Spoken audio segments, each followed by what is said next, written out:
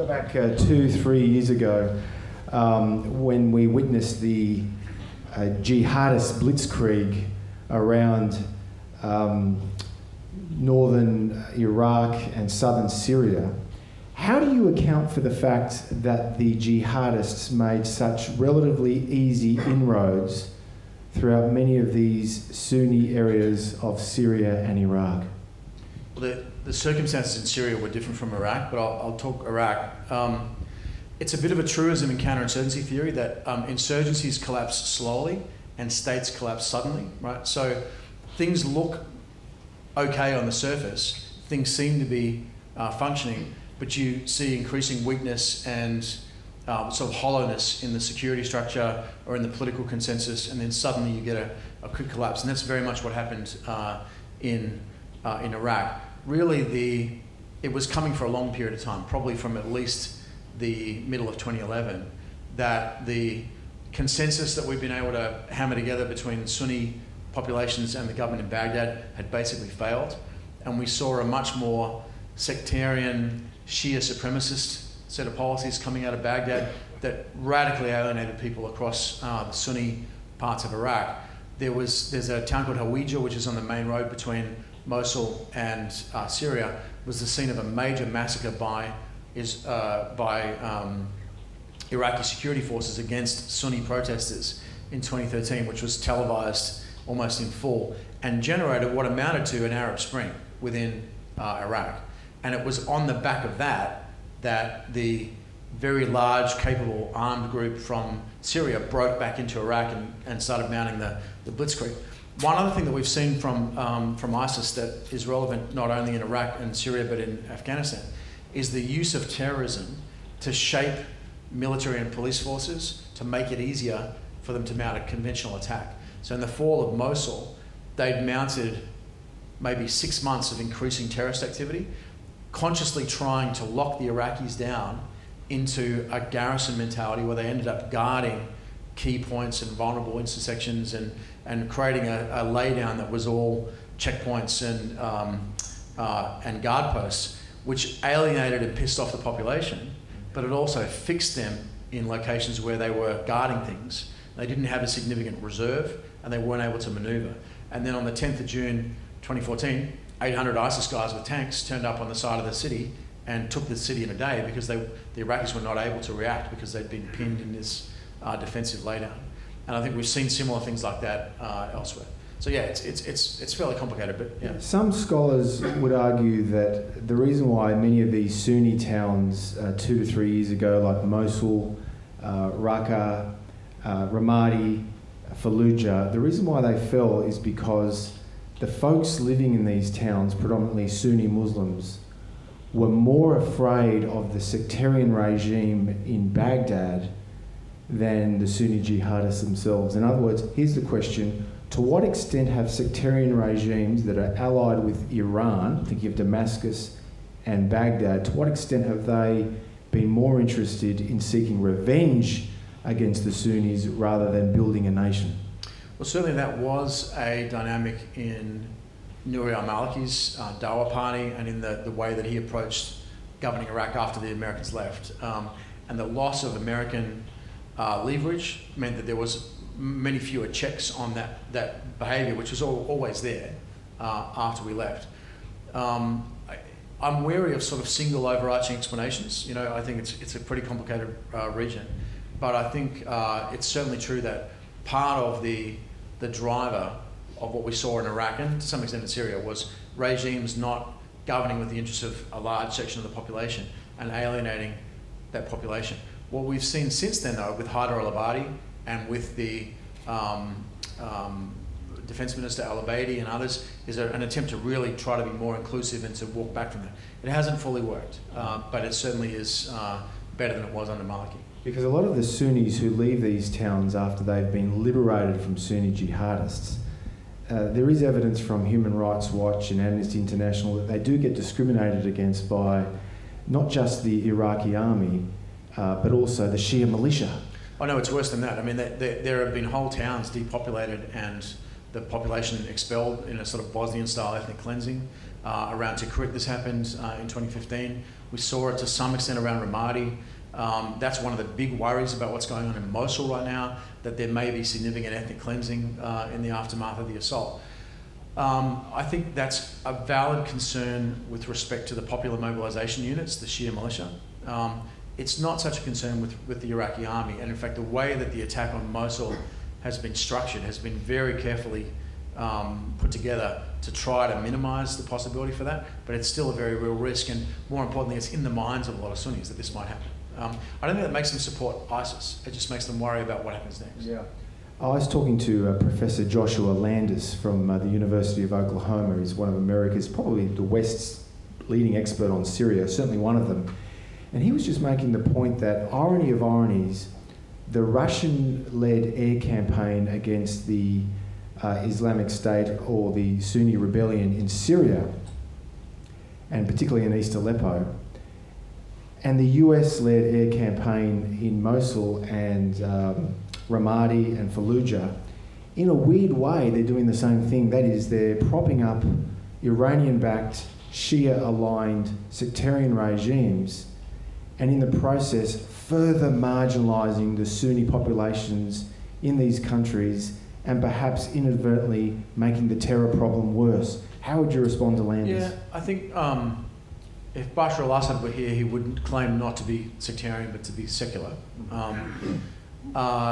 If you look at the sheer numbers, though, at this point in the campaign, the regime has killed about 9.5 times as many Syrians as the jihadists have. Let's just get that right. So the Assad regime has killed nearly 10 times as many people as the jihadists have in Syria. In Syria, wow. Yeah. So if you're an ordinary Syrian, the regime is much more of a serious threat to you than the jihadist groups.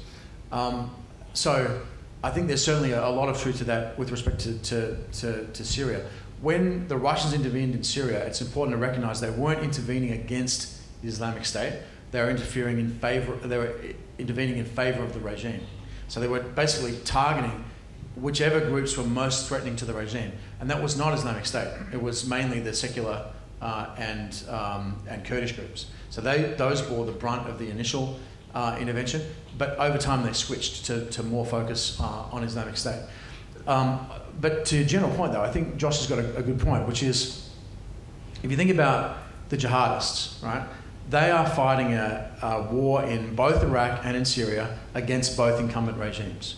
The Russians are backing both incumbent regimes against both insurgencies. The Iranians are backing both incumbents against both insurgencies. We're the only player that's backing one incumbent against an insurgent and backing another insurgent against the incumbent, right? So we're on opposite sides of an imaginary line in the middle of the desert. We are playing two sides of the Because we've been supporting the Sunni rebellion in, when I say we, the West, has been supporting the Sunni rebellion in Syria, but we've more or less been against the Sunnis in Iraq, yes, really putting it. That's right. Now we've gotten ourselves into, and again, like Donald Trump may not be your preferred change agent to fix that problem, but something's got to change because it's not working.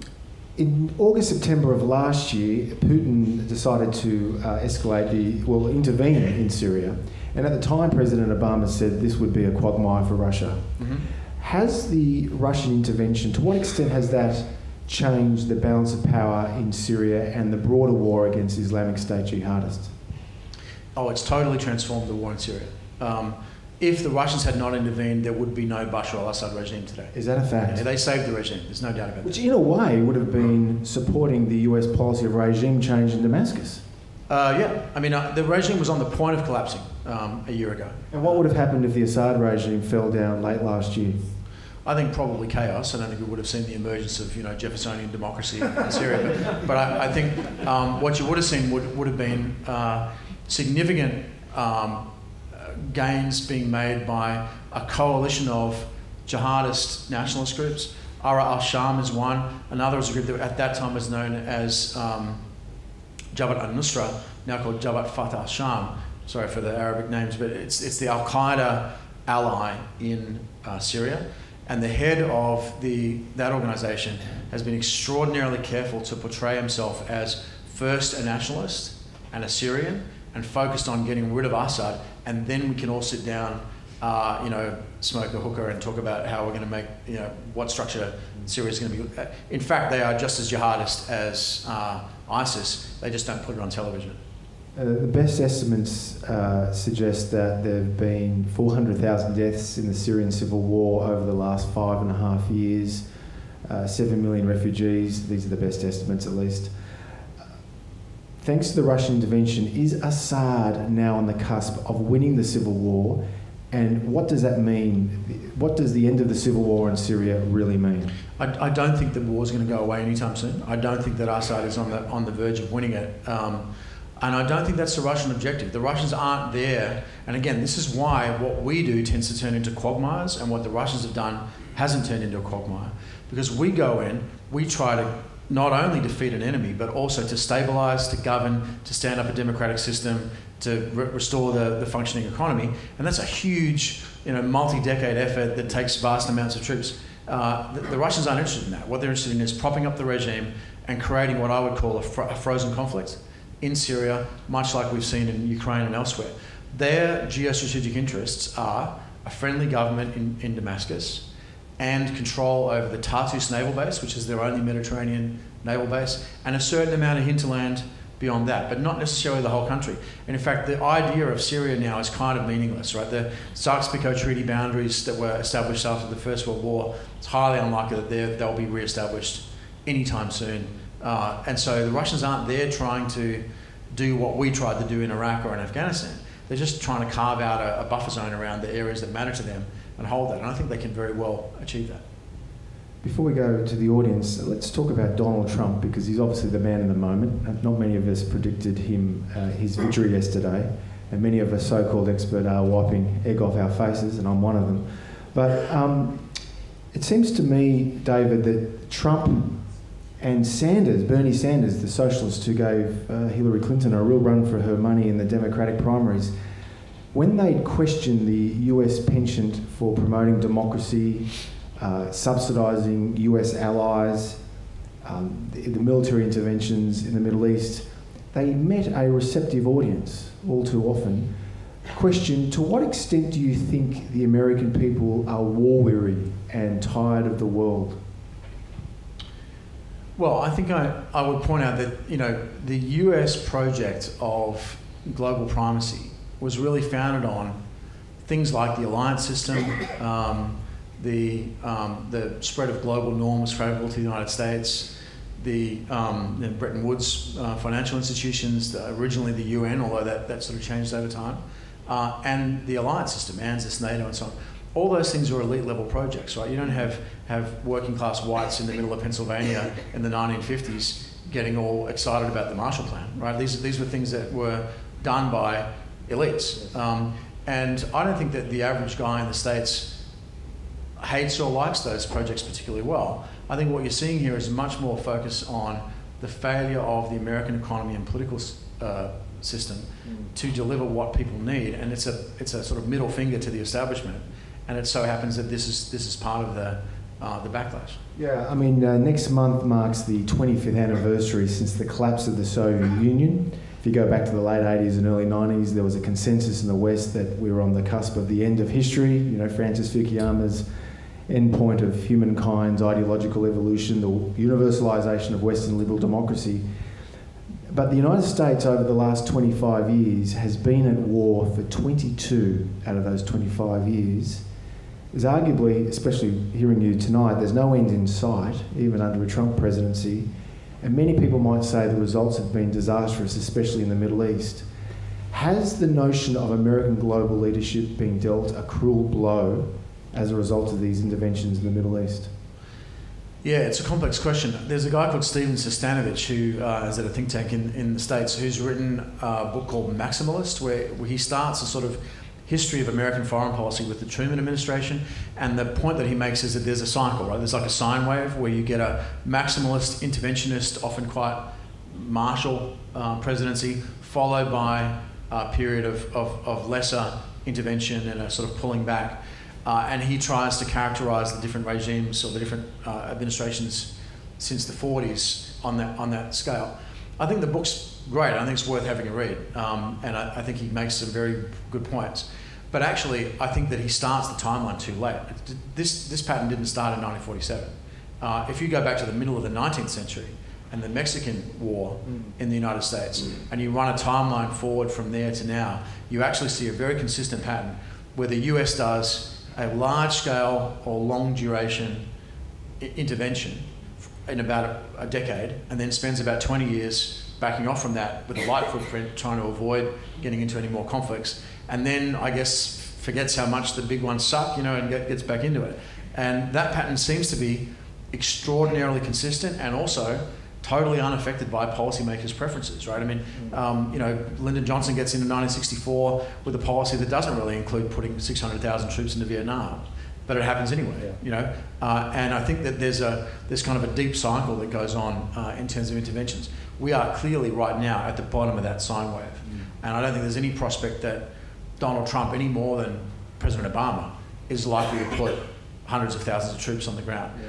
If you're worried about Syria, that's a huge issue, right? Let's imagine that peace breaks out tonight, and that the war in Syria, doesn't last until tomorrow. You still have, as you said, 7 million refugees, 400,000 dead, half the country is destroyed, most of the cities aren't functioning anymore. You're probably looking at a 20 to 30 year rebuilding effort just to get Syria back to being a functioning country, and probably 500,000 or 600,000 peacekeepers or some other kind of stabilisation force to make that happen. Who's going to do that? It won't be the West. It certainly won't be the United States. So who would it be? There are people that have ideas on that. I have a couple myself. I think that it may well be Syrians currently in Europe that are part of that rebuilding. But the point is that the model of large-scale, long-duration Western intervention, even in the best possible circumstances, isn't going to fix the problem we're dealing with in Syria. So again, I think it's time for a rethink. I'm not necessarily a pro-Trump or pro-Hillary person, but I think that what we have been doing hasn't been working. The general consensus about Trump is that he lacks a core governing philosophy, whether it be at home or abroad, and that he's erratic, strikingly ignorant of the world, that he shoots from the hip. It's a deadly combination. During the campaign, the very long campaign, he was saying, on the one hand, that America doesn't have a dog in this fight between the Shia militia and the Sunni jihadists, and that Western interventions all too often make a bad situation worse. But then he'll also say that he will wipe out ISIS. What do you make of Donald Trump, and what do you think he will do generally with respect to the Middle East? This is going to sound a bit weird if you haven't been in Afghanistan, but he reminds me a lot of an Afghan tribal elder. We used to joke when I worked in Afghanistan that you can trust Afghans 100% to follow their own interest, right? Other than that, you can't trust them at all. And I think the hard thing with Afghan tribal elders is figuring out what is their interest in the moment, right? Yeah. And how are they going to act? And I think with respect to Donald Trump, he does have a central core governing philosophy. It's Donald Trump, right? And what's good for him is good for the country, right? And so I think it is possible to see the outlines of what that presidency would look like. It'd be a bit more isolationist, it would be mercantilist, it would focus on the economic outcomes of alliance relationships. It would be much less inclined to engage in military intervention, certainly much less inclined to engage in foreign assistance. And I think we'd see some fairly predictable outcomes. What I don't think is directly predictable from the campaign, though, is what Donald Trump's foreign policy establishment looks like. So most of the Republican national security and diplomatic establishment rejected Donald Trump very early. Most of them went to Hillary. Some didn't. Some stayed out of both camps. That, to my mind, it represents how much of a continuity candidate Hillary was. She was literally the conservative candidate in terms of foreign policy. Now, in just the last 24 hours, all these people who were clutching their pearls and hyperventilating about Trump 24 hours ago are now crawling back to try to be part of the administration. Yeah. So I think what you're going to find, amusing as it may be, is that actually a lot of that talent that existed in the Republican Party will come back to him, and you may find that he's got some fairly decent people to draw on. The other thing is that the US governing system is based on checks and balances. I suspect those checks and balances are going to operate in a much more robust fashion as far as Donald Trump is concerned than they would have for Hillary Clinton. So I think you're going to find he's actually constrained a bit and is able to draw on some talent. Also, as of tomorrow, he starts to get the full unadulterated top secret intelligence briefings, and there's nothing like getting those briefings to change your... He meets, yeah, that's right, he meets President Obama in the Oval Office overnight our time. We'll start taking some questions, so think about it. Just before we get the mics all ready, a question just on the US-Australia relationship, if you don't mind my asking.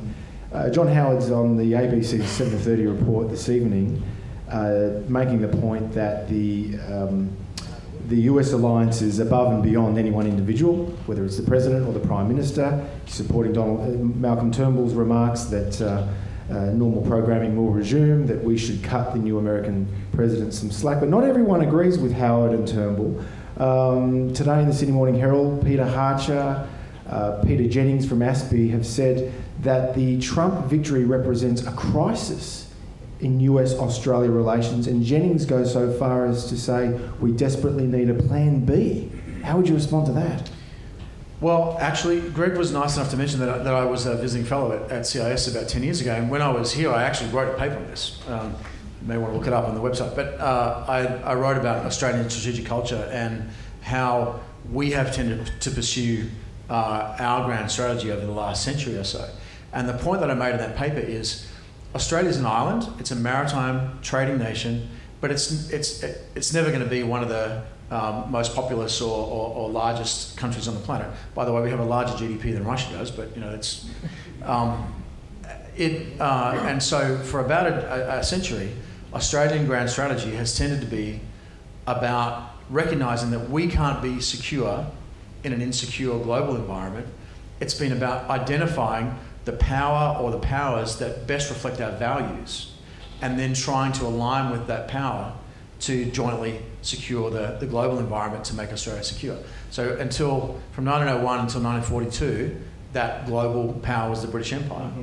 From 1942 onward, it has tended to be the United States. There was a period in the 80s and the early 90s where briefly we seemed to be wanting to make that the United Nations rather than the United States. But I think the general theme is fairly consistent, which is we look for the global power that best reflects our values and we try to partner up with them to secure the environment. The question is, does Donald Trump represent a departure from American values or just a reinterpretation of American interests globally? Frankly, I don't think we know the answer to that yet.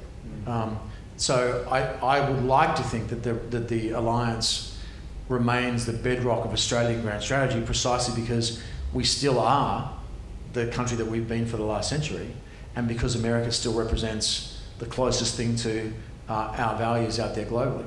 But you know, we've talked about this global wave of populism and the changing dynamics in Europe and elsewhere. So you know, maybe that's not something that's set in stone. Australian leaders need to do what's best for Australia, and at the point at which our values diverge significantly from a partner, that partner's not a viable partner. So I don't think anything is. I don't want to be Lord Palmerston here, but you know, nations have no permanent friends or enemies; they have permanent interests, and we need to be focused on maintaining this. Yeah. Questions? Yes, ma'am. Wait for the microphone, please, everybody. There it is. Thank you. You talked about funding flows. I'm very interested in what are the funding flows for ISIS? Where does it come from? And how can you see those flows? And will they be perpetuated? Will they be increased? You know, it's a reflection of those interests. I'm interested in the funding issues. So ISIS is extraordinarily different from Al-Qaeda in terms of where it gets its funding from. Al-Qaeda got a lot of funding from charities and from wealthy individuals, and at one time in its history from governments across the Middle East.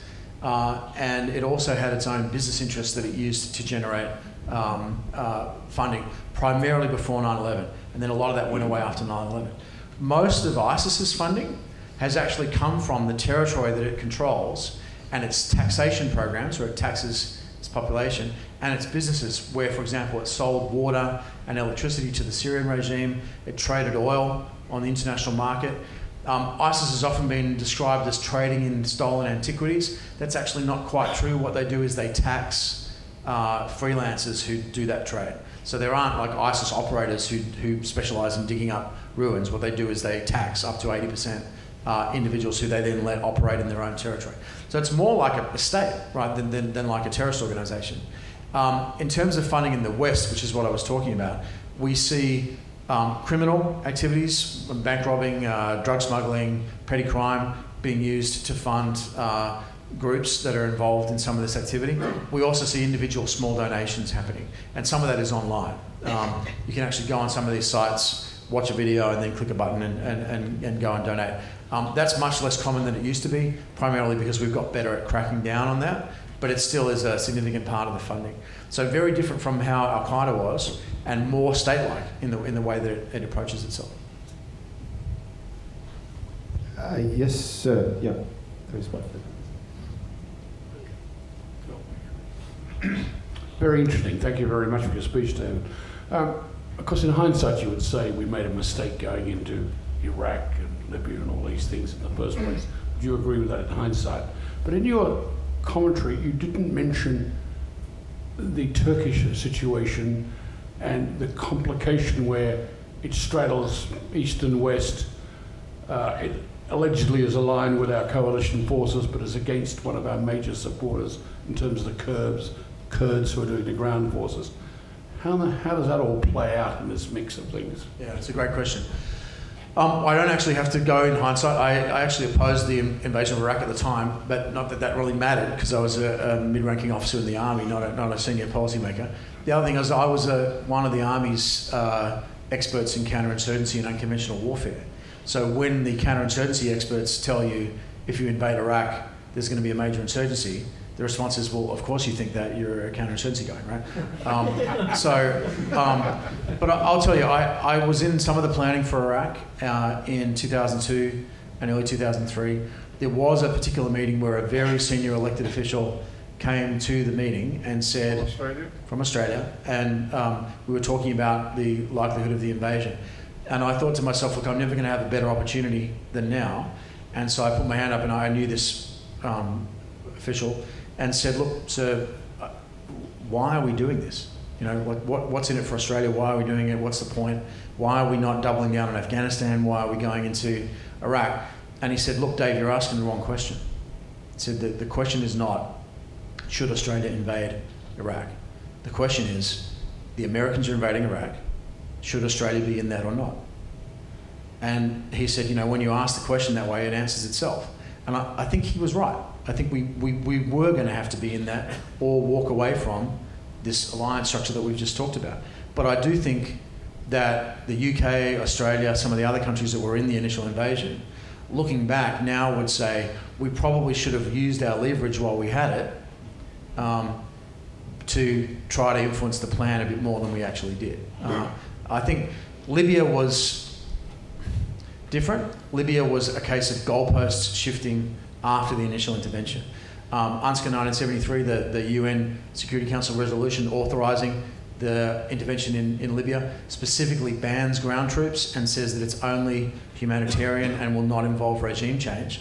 And that was a specific deal negotiated by Hillary Clinton and Vice President Biden with the Russians to prevent them from vetoing the Security Council resolution. As soon as we began the intervention, that all went out the window. We killed Gaddafi. She happened to be on TV when news of his death came, and she said in a very triumphal fashion, we came, we saw, he died. Russian military modernization and the move into Syria began that week, right? So the Russians were certainly very offended by our reneging on the deal. So I think that was a different kind of a problem. I'm sorry, I blanked. Turkey, yeah.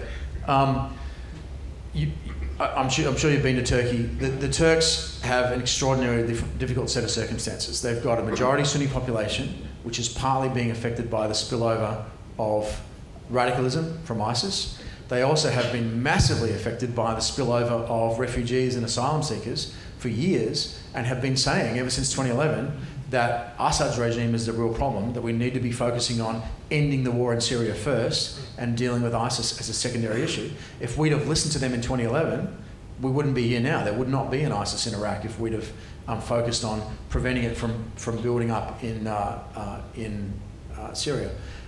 Right, it's hard to remember now, but right before the Russian intervention, there was also a Turkish proposal which had some legs and may well have developed if the Russians hadn't intervened, which was to create a humanitarian safe zone in northern Syria.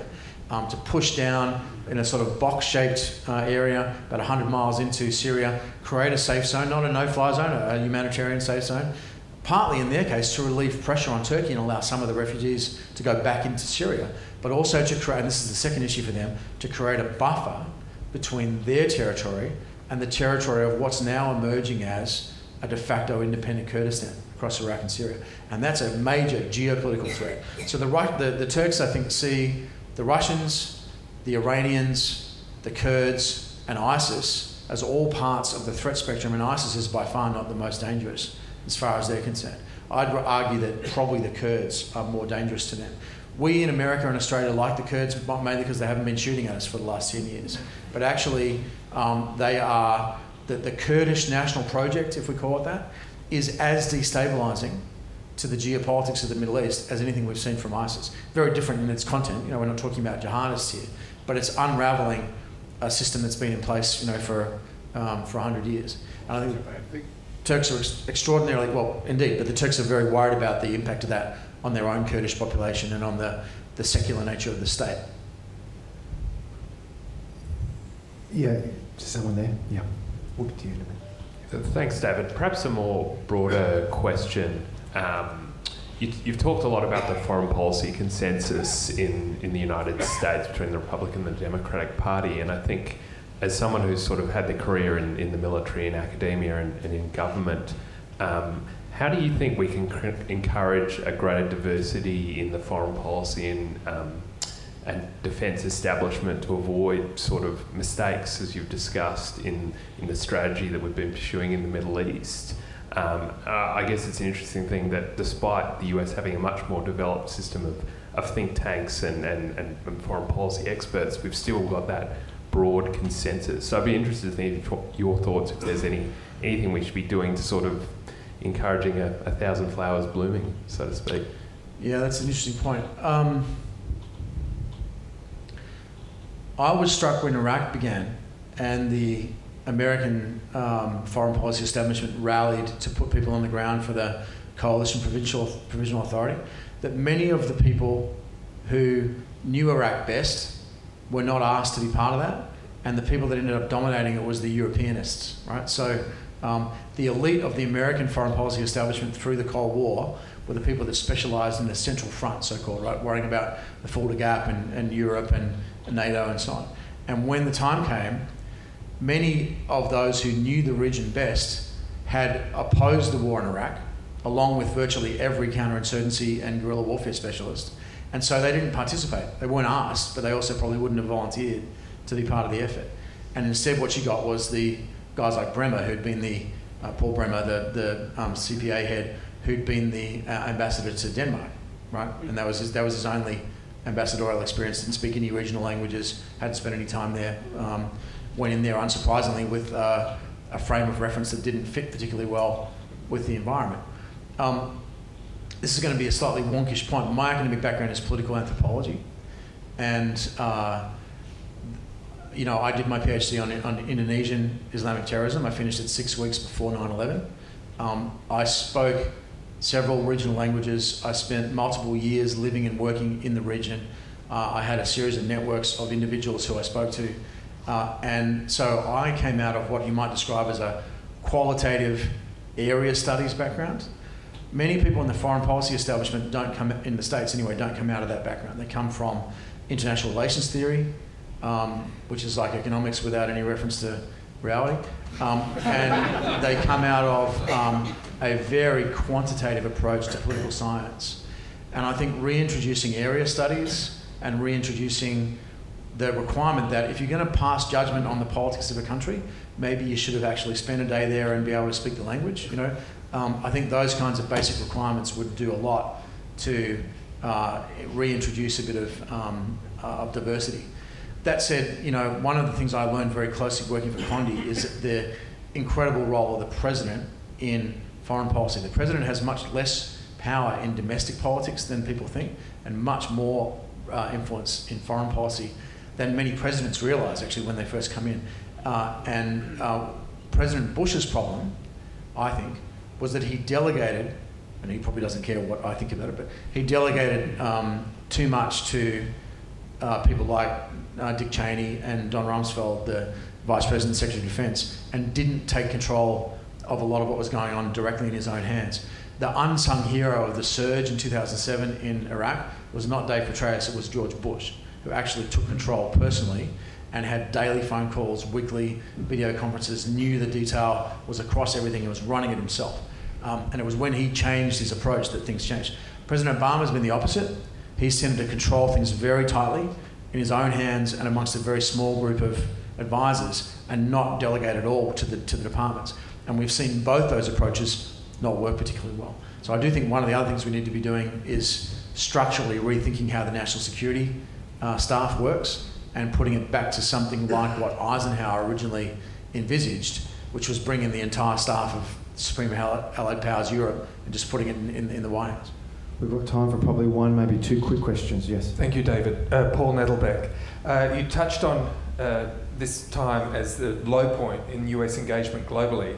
Is there any other hopes, apart from Russia, particularly now that the UN has a new Secretary General, or are they a toothless tiger, which is just a waste of time and money in solving some of these problems? You mean are there alternatives to the United States in terms of options for global leadership? Yes, absolutely there are alternatives. We may not like them though, right? I mean, those alternatives are the Chinese, the Russians, the Saudis, ISIS. There are alternatives. I think to some extent people have taken, including Americans, have taken US global leadership for granted, and would be, I think, unpleasantly surprised to see what the world looks like when it doesn't have that level of US engagement. One last question, Ms. Mann. Thank you. David, you mentioned that the Iranians you feel are significant players, but you didn't really expand on that. And I'm particularly interested in the fact that the sectarian nature of the division in the Middle East between Sunnis and Shias, and particularly between Iran and Saudis, it seems to have a terrific potential. It does, and I apologise for not getting into it in more detail. I think one of the worst things that happened at any time since 9/11 was the Axis of Evil speech, which was George Bush's State of the Union. January 2002. Where he came up with this idea, largely on the fly, within 24 hours before the speech, of linking Iran, Iraq, and North Korea into our so-called Axis of Evil. The Iranians, up to that point, had actually been cooperating with us in Afghanistan. Many of the Al-Qaeda leaders from Afghanistan who had fled into Iran after the invasion had been locked up by the Iranians. And there was an ongoing series of talks, which were secret at the time, but have since been talked about, that were really aimed at trying to carve out a collaborative approach. When that speech happened, the Iranians basically said, well, that's it. And when we invaded Iraq a few months later, or a year and a bit later, we put them into an extraordinarily dangerous situation where they had US-led intervention forces on their eastern and western borders, and they had us describing them as the Axis of Evil, and talking, to some extent, you saw people like Charles Krauthammer talking about this after the invasion of Iraq, saying, you guys are next. And the Iranian intervention in both Afghanistan, which doesn't get talked about very much, and in Iraq, happened largely from a defensive mindset to try to create enough of a bandwidth challenge to us to make it hard for us to then carry out that threat of regime change in Iran. And that's been a driving factor for them, both in Iraq and in Afghanistan, and in their drive to get nuclear weapons, because that's the ultimate, as the North Koreans demonstrate, that's your ultimate guarantee about not getting subjected to regime change. So I think the Iranian approach initially was very defensive. What's happened since the Iranian nuclear deal is that there's a flood of money coming back into the Iranian economy. The Iranians have come out from under a lot of the sanctions issues. It's much easier for them to move around regionally, and we're now seeing very large-scale Iranian intervention in both Iraq and Syria. And I'm not talking about one or two advisors, right? We're talking about hundreds of plane loads of troops and money and weapon systems and organised units. Qasem Soleimani, the head of the Quds Force, which is the sort of somewhere between the special forces and the CIA and the Iranian structure, is very publicly running around the outskirts of Mosul right now, rallying the troops. These guys have become really significant regional players. I think we've got to figure out how to deal with that as we find it, and not try to go back to something that existed before the nuclear deal. But I think, as you said, the threat of Iran is much more serious than the threat of ISIS in the eyes of many regional players: Turkey, Jordan, Israel, the Saudis. And so you've got to deal with that, otherwise you're going to be asking people to fight our enemy rather than the people that they see as a significant threat. But then, to be the devil's advocate, many of the Sunni Gulf allies of the Americans, the Saudi Arabia, Turkey, have been accused by Joe Biden, among others, of aiding and abetting many of the Sunni jihadists. Yeah. I think there's certainly some data, and I won't get into it here, that suggests that some of that at least is true. You didn't mention the country that specifically people worry about, but I think there's certainly some truth to the idea that governments are conniving at the existence of this group primarily because they're worried about the Iranians. The other thing that you see, and you see this particularly in North Africa, is people saying, oh, you want to be a foreign fighter, you want to travel to Syria? Be my guest, right? Leave our country, here's a plane ticket, and that sort of makes sense in the short term, but ultimately it comes back to bite you, as I think people have found in Morocco and elsewhere. Well, ladies and gentlemen, that wraps things up, the formal proceedings for this evening. On behalf of the Centre for Independent Studies, let me thank the Hilton Hotel for hosting the event this evening, and of course, most importantly, Virgin Airlines for their ongoing support for the Lighthouse Lectures. On behalf of the Centre for Independent Studies, thank you very much, David Kilcullen, and thank you all.